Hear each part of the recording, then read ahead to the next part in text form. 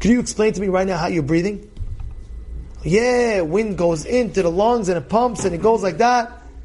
You can't explain that. The fact that you're breathing is a miracle, you know that? The fact that you're breathing is a miracle.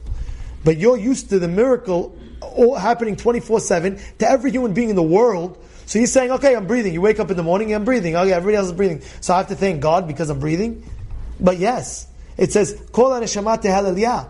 Every neshama has to praise God. Don't read it every neshama. Read it every neshima v'nishma. Every breath that you take, you have to praise God. You know why? Because the fact that you're breathing is a miracle in its own right. In 1 second, the guy stops breathing, that's dead. He's dead.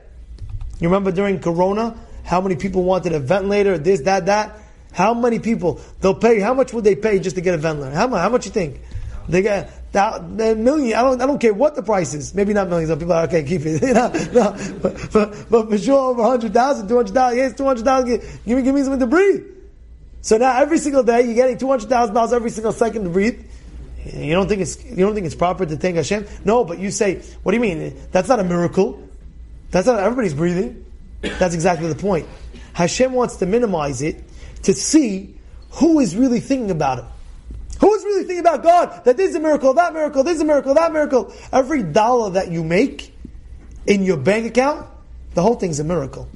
You think, oh no, because you don't understand. Many years ago, my father invested in real estate, so I have a building, and therefore I'm running through that. Or I started this company, I worked so hard. The fact that you have dollars, money in your bank account right now, it is a miracle. It says, even in the Sotah, it says the Kashek, what does it say about the Parnasah? Kikriyat Yamsuf. That's what it says. Go look at it. It's like the miracle of the Yamsuf. Parnasah's miracle. Why? How is it a miracle of Yamsuf? You don't see it.